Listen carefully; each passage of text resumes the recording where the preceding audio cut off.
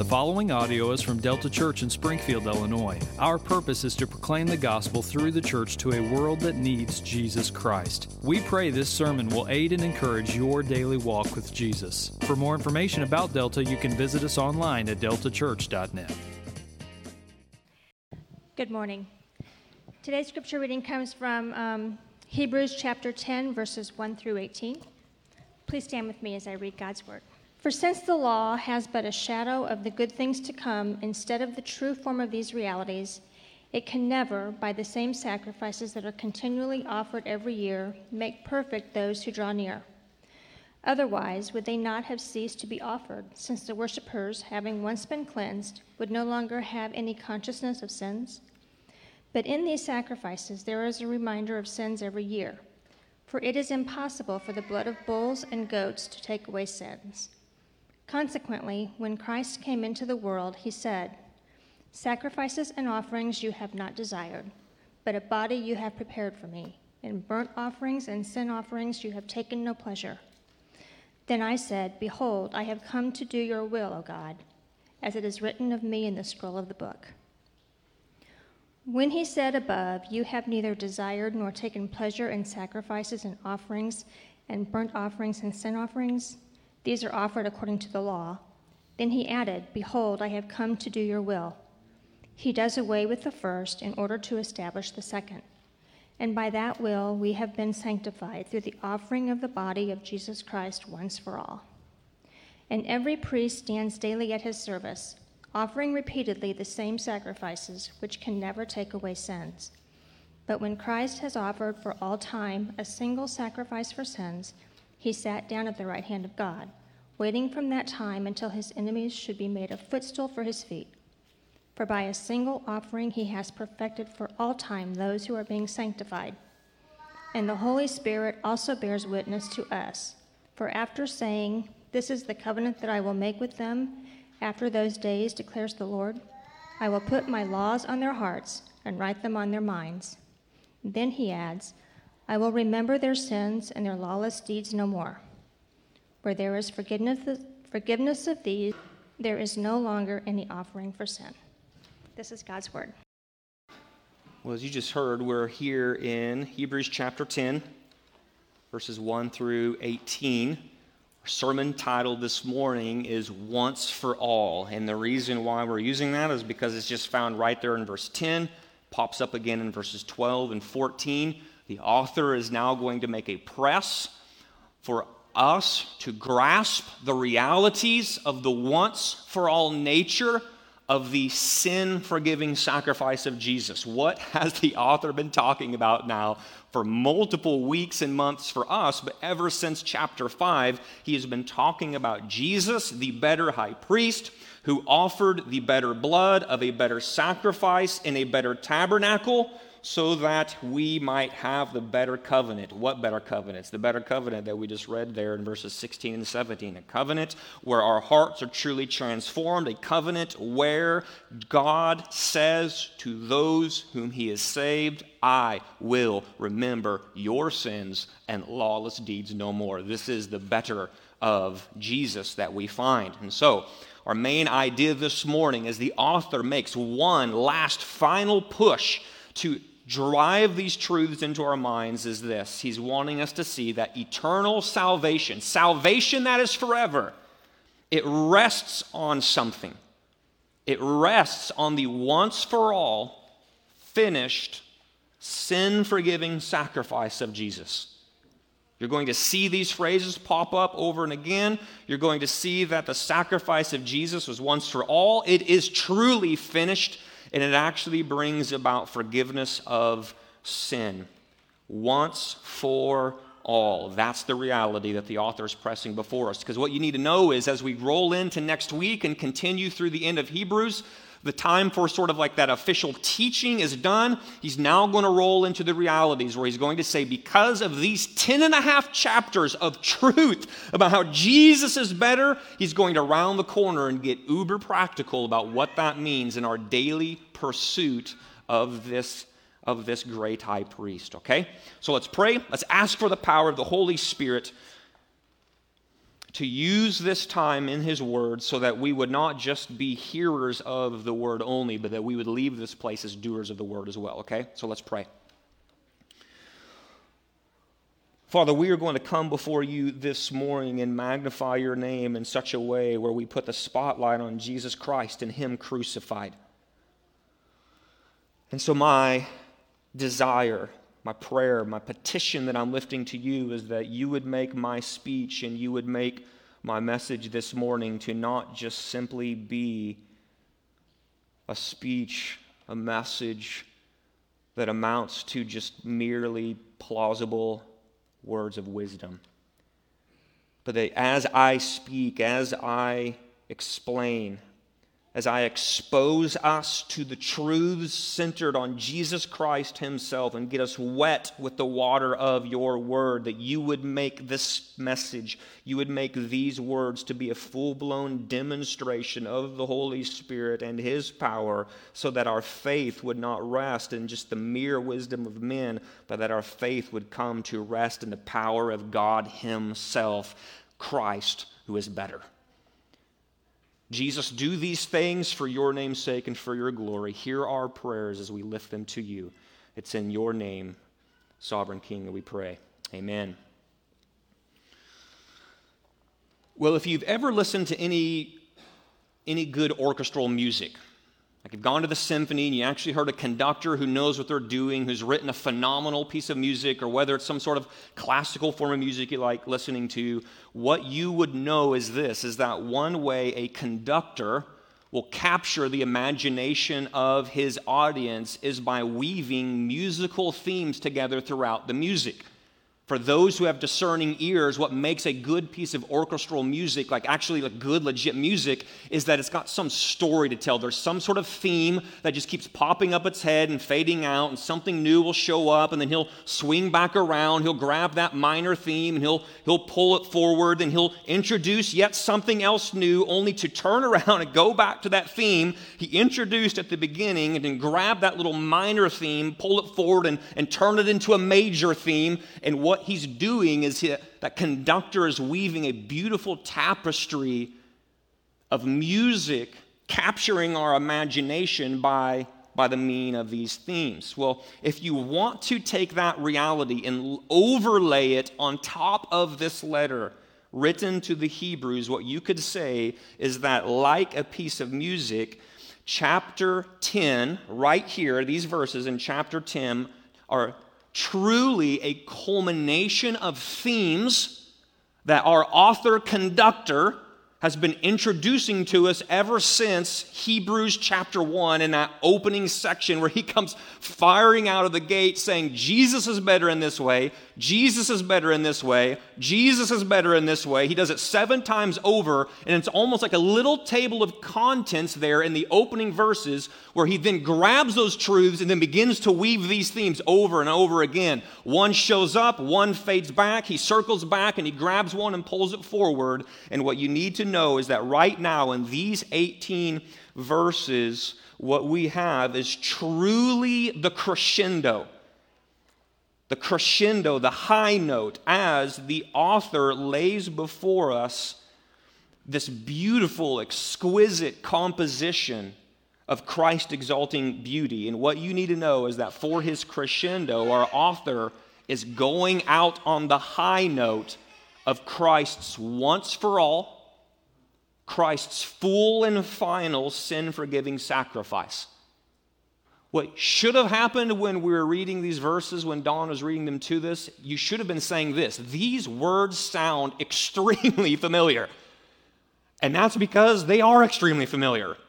Like, there was nothing new introduced to us in these 18 verses in Hebrews chapter 10. Why? Because he's simply going back and grabbing all these minor themes that he's been introducing to us, and he's now grabbing them and funneling them before us. But just because he's not introducing something new to us per se, what he is doing is he's putting a spotlight on a particular aspect of these minor themes, and he's going to major on the once-for-allness of Jesus' sacrifice, the finished reality that there is truly sin forgiveness found in this high priest.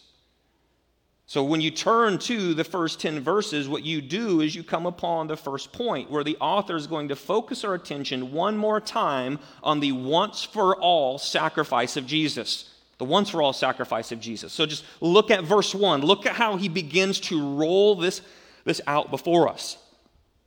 He writes, "For since the law has but a shadow of the good things to come," he's used that language before, instead of the true form of these realities, "it can never," that is the law, "can never, by the same sacrifices that are continually offered every year, make perfect those who draw near." Once again, the author wants us to think about the ineffectiveness of the Old Testament sacrifices. He's just putting that before us once again. He says the law, with all of its stipulations about priesthoods and tabernacles, sacrifices and covenant, what you just need to know is that all of these are just but a shadow of the good things to come. Now, all these stipulations that the author is referring to, all these stipulations of the law, what he's not saying is these things are bad. And the reason why he's not saying that all these things are bad in and of themselves is because, after all, they were designed by God and put into place by him.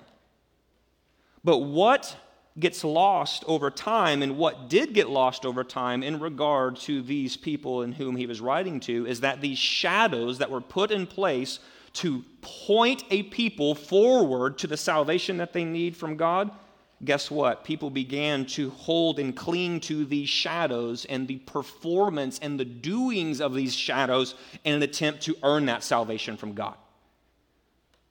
In other words, what the author is addressing right now is he's recognizing that people did then what folks tend to do today.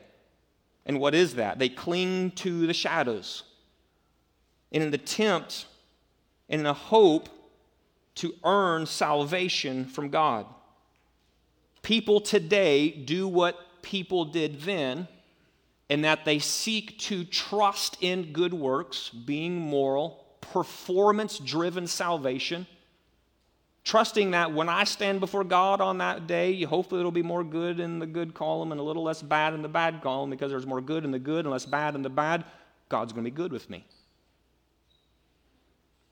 That bent of the heart is not unique to our situation today, because that's exactly the thing that the author is addressing to these Hebrew Christians of the first century, referencing it all the way back to the Old Testament worshipers who would have first received these laws with all these stipulations. What was meant to be a picture of, hey, wake up, you need a Savior, became, I'm going to do these things in attempt to save myself. And so the author is looking at these men and women saying, don't go back to this, because he says there in verse 3, the aim is that in offering the same sacrifices continually every year, a worshiper would somehow begin to draw the conclusion that these offerings of animals, they cannot be the final thing that they're going to trust in for the forgiveness of sin. After all, he says, if sacrifices of animals could truly cleanse the sin-laden conscience, then wouldn't these sacrifices, he says there in verse 2, wouldn't these sacrifices have ceased to be offered, since the worshipers, having once been cleansed by sacrificing that animal the very first time, there would no longer have any consciousness of sin? But the thing is, that never happened. That's what he's been saying over and over again for the past several chapters. You would show up at the tabernacle, you would obey God, you would sacrifice the animal, its blood would be poured out, its life was given in your place, then you'd turn around and go home and go, you know what, internally, deep down, what I know is this, I'm not right with God.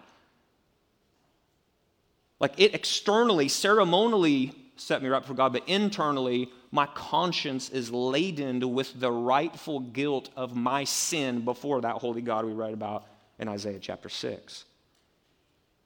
No conscience was ever truly cleansed of sin, because that wasn't the point of these sacrifices, the author says. For it is impossible for the blood of bulls and goats to take away sins. Instead, the point was that the repetitive nature of these sacrifices, he says, was to be a reminder of sins every year. And furthermore, a reminder that no effort you make, no matter how well-intended you are, no matter how much good you seek to do, nothing done by you can ever be enough to save you from your sins. The key point in these first 4 verses, in the reminder of the ineffectiveness of the Old Testament sacrifices, is get the point right. Don't do these things. People weren't called to do these things because that is what would save you. The point was to do these things so that you would do it and go, man, I really need a Savior. Man, I really am a sinner. Man, God really is a Holy One. Man, I really need a Messiah. I really need to respond to this by faith because these sacrifices yearly, repeatedly, continually, what they are showing to me is this: there is nothing John Davis can do to save John Davis from John Davis's sin. It just can't happen. I need someone else to do what I cannot do for myself. That's what he is saying was the point of these Old Testament sacrifices. So he's saying to these Hebrew Christians who, remember, are being persecuted for their followership of the Lord Jesus, are thinking about going back to this way of attempting to worship God. He says, you're going back to something that's ineffective. So instead of hanging your hope on the ineffectiveness of an Old Testament sacrifice, instead, he says, verses 5 through 10, here's what I want you to cling to. I want you to cling to the effectiveness of Christ's once-for-all sacrifice. I want you, in other words, to cling to that which all of the Old Testament stuff was pointing forward to. They were saying, blood of bulls and goats can't save you. No amount of you doing something to try to save yourself is going to do it. What you need is someone who can come along, offer one sacrifice, truly effective, to truly bring that salvation. And he says, look, starting in verse 5, let me show you how this is effective. Christ's once-for-all sacrifice is effective. He says, consequently, when Christ came into the world, and he's going to make reference to a psalm, Psalm 40.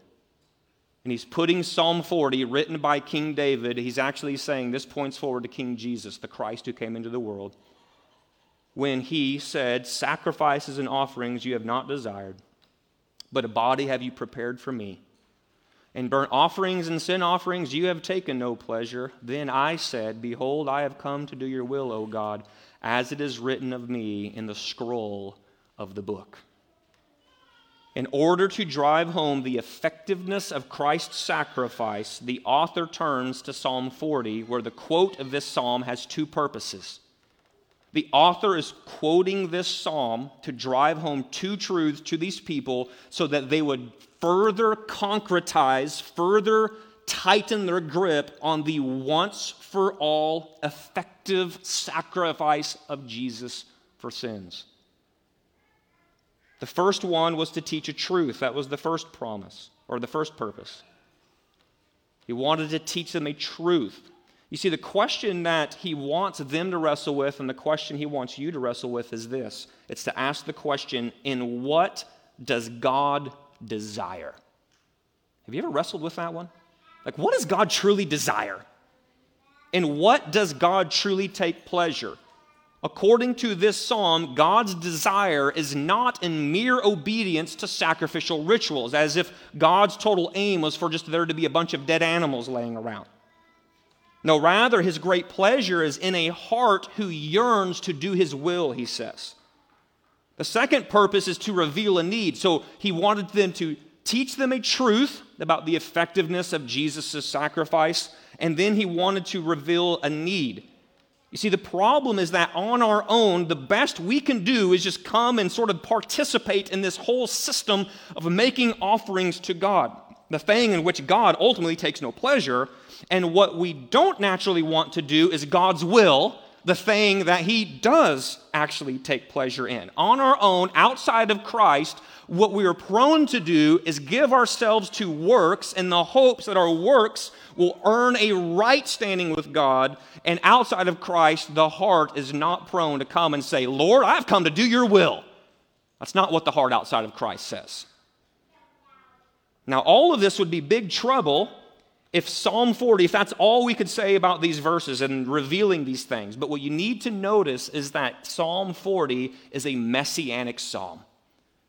It's a messianic psalm, meaning it's a psalm that points forward to the Messiah.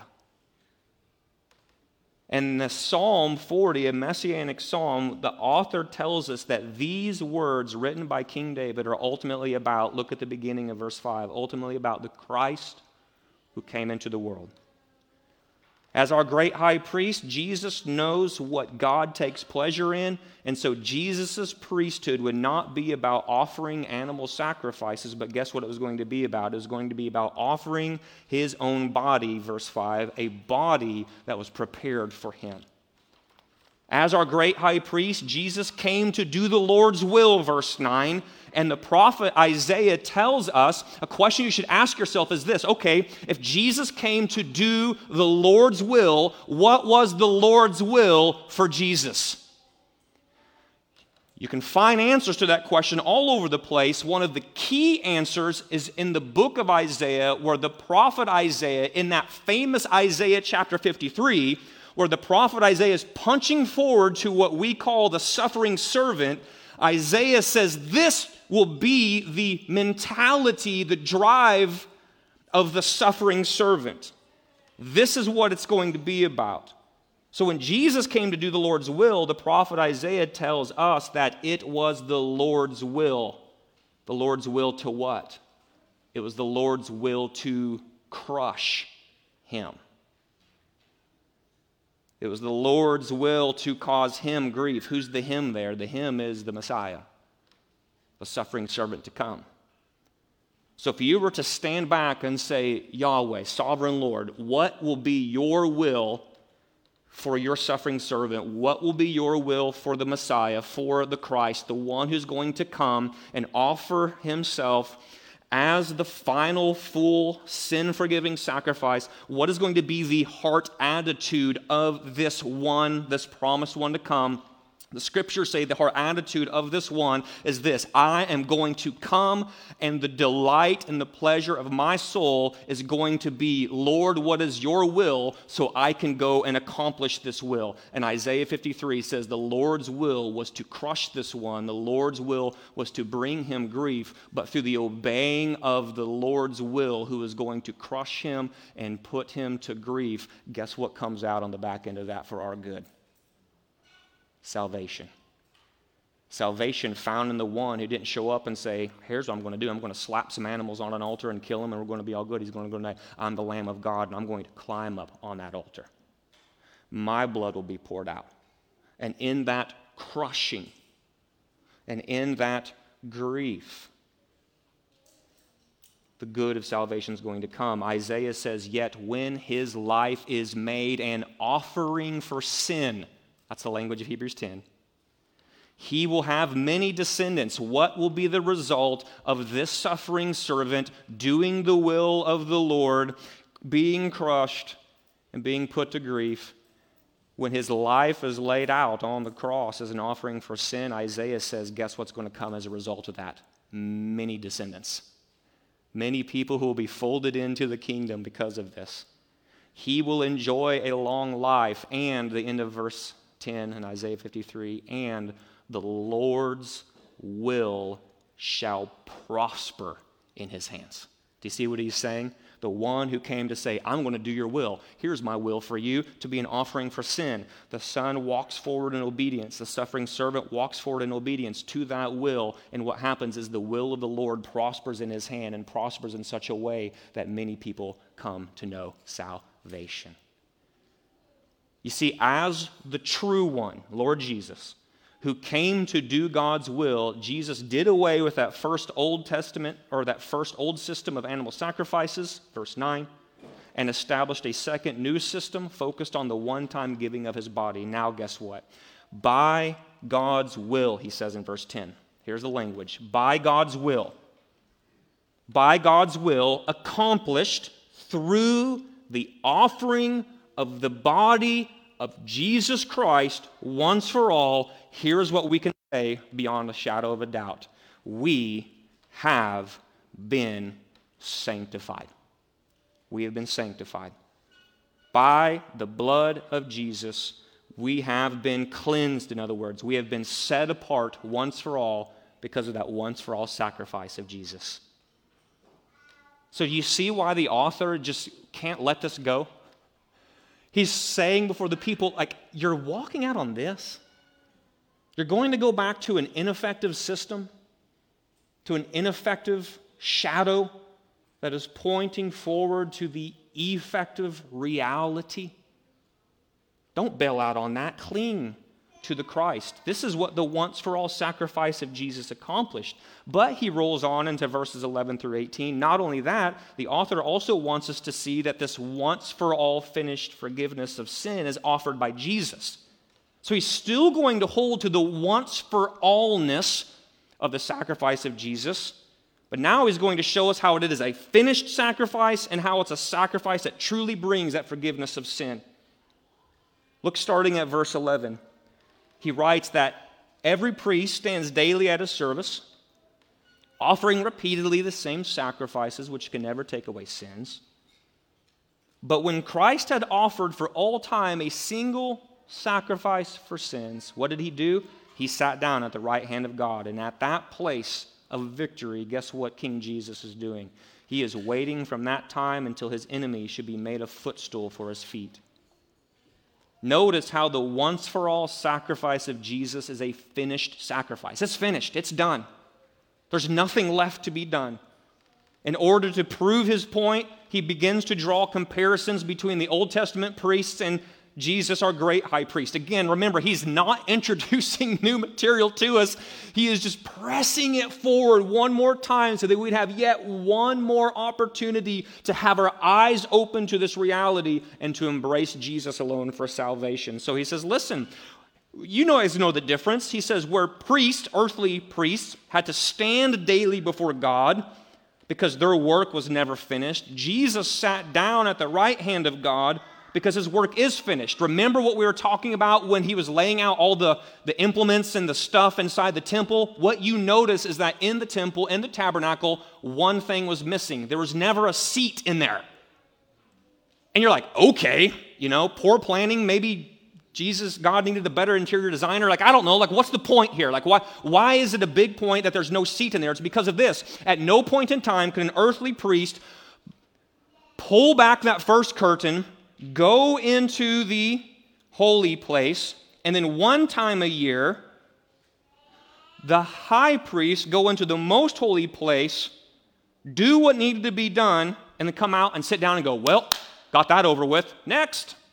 He could never do that because there was always a reminder continually every year that the blood of bulls and goats could not take away my sin. At no point in time could a priest offer like that 1,000,001st sacrifice and be like, wow, we made it. No, because he'd have to turn around and come back and do that 1,000,002nd. The difference is Jesus offered one, singular sacrifice, himself, and sat down because his work is finished. Where a priest had to repeat their daily work could never take away sins, but guess what? Jesus' finished work actually atoned for sins. And what the author is saying is that this means Jesus' finished work is a victorious work. And from that place of victory, Jesus rules, verse 13. And how does he rule? He rules waiting until his enemy should be made a footstool for his feet. Without a doubt, the once-for-all sacrifice of Jesus is a finished work. And by this single offering for all time, he says, Jesus has perfected those who are being sanctified. So if you go back up to verse 10, he says, by this will, by God's will, we have been sanctified. You roll down into verse 14, and he says, by this sacrifice of Jesus, once for all, we are being sanctified. And what he is saying, the author, is this, simply this. The crucifixion of Jesus Christ on the cross shows that the whole of our salvation, our positional stance before God as holy and right before him, and that progressive reality of growing more and more like Jesus, the whole enchilada, the entire reality of our salvation, it hinges on the finished work of Jesus. It hinges on nothing else. Nothing else. And then as if that were not enough, he's like, I need to press this just a little bit more. He's like, give me another 5 verses here. He's like, I'm going to press this reality a little bit further. And what the author does is he presses the once for allness of Jesus' finished work even further when he tells us that the Holy Spirit was even bearing witness to the reality of Christ's once for all sacrifice all the way back in the Old Testament. The danger might have been for this original audience of Hebrew Christians is this whole once for all in Jesus kind of, this is like a new thing, right? He's like, no. All you got to do is go back to your Old Testament. The Old Testament, which gave you the law with the stipulations for priesthoods and sacrifices and tabernacles and blood, woven into that reality was even already the reality that, guess what? This thing isn't the final deal. You need someone who can come and bring the better, bring the better, bring the better, bring the better. It's interesting here, you get a little side snapshot of a doctrine of Scripture, because he's quoting Jeremiah 31 here. If you were to ask who wrote Jeremiah 31, who wrote it? You could say Jeremiah wrote it, right? But what does he also say here? Verse 15, the Holy Spirit also bears witness to this fact. So what you're seeing is that the Holy Spirit was carrying along the prophet Jeremiah when the prophet Jeremiah wrote these realities. So how can we see this already? Well, because when the Spirit led the prophet Jeremiah to say, verses at the bottom there, this is the covenant that I'll make with them after those days, declares the Lord. I'm going to put my law on their hearts. I'm going to write them on their minds. And then listen, I'm not going to remember their sins and their lawless deeds no more. These promises made by an Old Testament prophet, these promises of once for all forgiveness of sin, for God to say, I will remember their sins no more. That is a forgiveness of sin that is full and final. What these promises are doing is teaching us that in the Messiah, verse 18, truly what he would accomplish is that there would be no need, no longer, for any offering of sin. For God to say, I will remember their sins and their lawless deeds no more, means something took place in Jesus the Messiah that finally and fully dealt with sin. Friends, truly, the once-for-all sacrifice of Jesus is a finished, sin-forgiving sacrifice. It's finished. There's nothing else to be done. There's nothing else to be done. So, beloved, do you see how this explains why Jesus said what he said on the cross right before he died? Do you remember what Jesus said? What he said right before he died on the cross? What did he say? It is only beginning. It is, I tried really hard, but I didn't quite get it done. It is finished. It is finished. John's gospel records that Jesus, knowing that all was now finished, said to fulfill the scripture, I thirst. So a jar full of sour wine stood there. They put a sponge full of sour wine on a hyssop branch. They held it up to his mouth. And when Jesus had received the sour wine, he said, Tetelestai, it is finished. And then he gave up his spirit and died. In that moment of seeming defeat, when the world around him was watching a man die on a cross, pinned between two thieves, and he cries out one last time, it is finished, you have to wonder, were people going, you know what? I really thought this guy was going to get it done. But people who get stuff done don't die on a cross. You know that at least because of what happens in Luke 24 when the two disciples on the road to Emmaus are walking with them. It's like, man, don't you know what? We thought this guy was going to get the whole thing done, but he's dead. And Jesus says, don't you know what the law and the prophets have been saying about the Messiah to come? It is all going to be wrapped up in him. So when Jesus is saying it is finished, it wasn't sort of like a last dying squeak of a breath of, I lived a really great life for 33 years and now my life's just finished. Whoops, didn't quite pan out. He's not saying that. When he says it is finished, it wasn't a moment of defeat, but I'm telling you what was going on was victory. Victory. In that single cry on the cross, Jesus was offering, says the Hebrew author, the single sacrifice of his body for sins, and his cry in that moment, it is finished, stands as the signal that there is no longer anything else to be done for the forgiveness of sins. There's nothing to be done. Why? Because the sovereign Lamb of God did what needed to be done, and now it is finished. Finished. Not just beginning, finished in him, with nothing else left for me or you to do. Truly, says the psalm, the hymn, lifted up was he to die. It is finished was his cry. Now in heaven exalted high.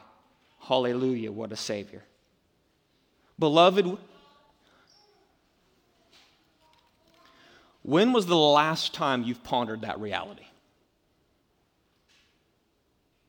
When was the last time that you pondered the greatness of Christ's once for all finished sin-forgiving sacrifice? When was the last time you just sat and chewed on the fact that when Jesus